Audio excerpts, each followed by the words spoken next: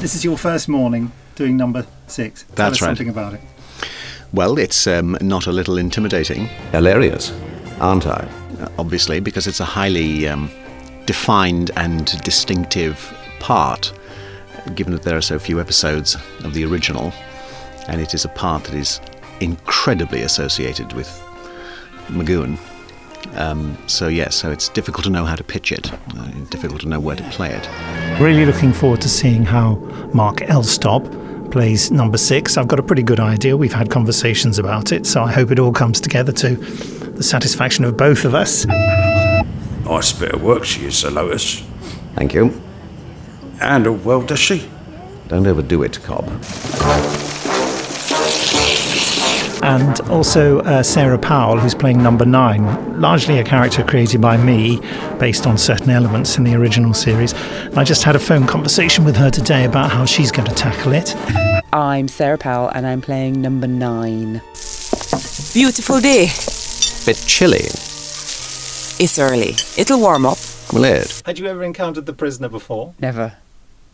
No. I mean, I've heard of it because it's a It's a name, isn't it? It's an iconic thing, but I don't know anything about it. No. We had a conversation about the accent you were going to do. Well, it's in the script. It says she's not giving anything away, or she has something that she's not saying, or something to hide, and the West Indian accent seemed to make sense to me because she would have a reason for being there, but we might not know necessarily what that reason is, and it actually could be anything, and it's quite mysterious in itself. Well, why is this person here?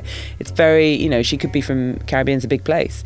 Anywhere, she could be from anywhere in the Caribbean and could have any reason at all for being there. And what could that reason be? And then it seems to me that if you were listening to it, if I was listening to it, because I listen to loads of audiobooks, I do with my kids. If you're listening to it, you fill in all sorts of a story, and the listener can just fill in anything, many times more imaginative than any one person could come up with. So they can fill in any reason for her being there, and that adds to the mystery for each person who listens to it. It makes it slightly different for each person, and I hope a bit exciting. And if you won't get out, I will. No, don't go, please. Give me one good reason to stay. Why, I thought we could be friends. I thought... I mean, I love doing this. The imaginative act of jumping in and playing is fantastic. And so, Mark has been in all day and we've just been coming in and doing bits with him. Have a beautiful day, won't you? A bloody beautiful bloody day! You miserable git. Sorry, I was just going. I'm doing what I always do, which is launch myself at it and trust that greater powers than my own will instruct me if I go wrong, which is, I guess what any actor does, don't they? There may be scattered showers later. But is the tone right? The tone is right. The tone is perfect. Right. Really, really, really happy. Now, can you tell, as if I didn't know, how it all came about, you doing this? I can. I worked with you 25 years ago, long time ago. Yes, very long time ago. And we discovered we had shared interests.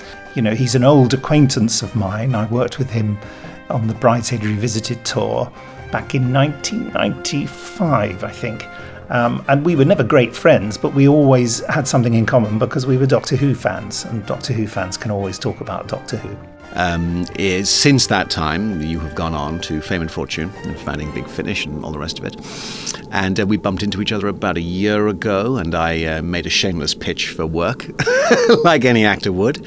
And you nodded kindly and took my number, and then I never heard from you again. And I thought, yes, that's par for the course. And that's why I was led to inquire whether he'd be interested in playing number 6, because I thought, well, if he's interested in that kind of thing, I bet he's interested in The Prisoner as well, and I couldn't have been more right, just by chance, which was lucky. Miracle of miracles, you emailed me out of the blue and said, how do you feel about The Prisoner?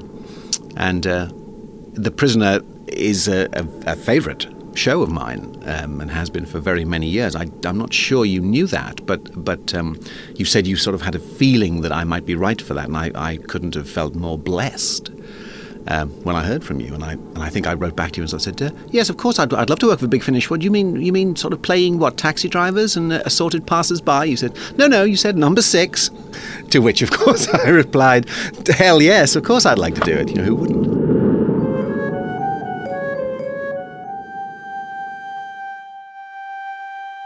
John Standing was outstanding as number 2. He's such a lovely man. It's so brilliant to work with an actor who's been around for so long and has so many incredible experiences and drops the names of phenomenally famous people into the conversation. People he's either worked with or socialised with. He knows virtually every famous actor, and a lot of them are his friends. He suddenly revealed that he'd worked with Patrick McGoohan and liked him. Are you familiar with the original Prisoner series? Yeah.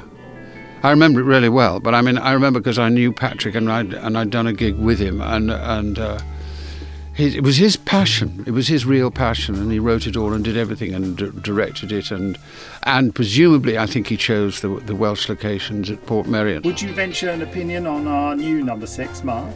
It was brilliant, no question. He is really, really good. He's got that. You feel it's a very powerful, well, it is obviously a handsome, strong man, and he's all of that. He's genuinely terrific, I think.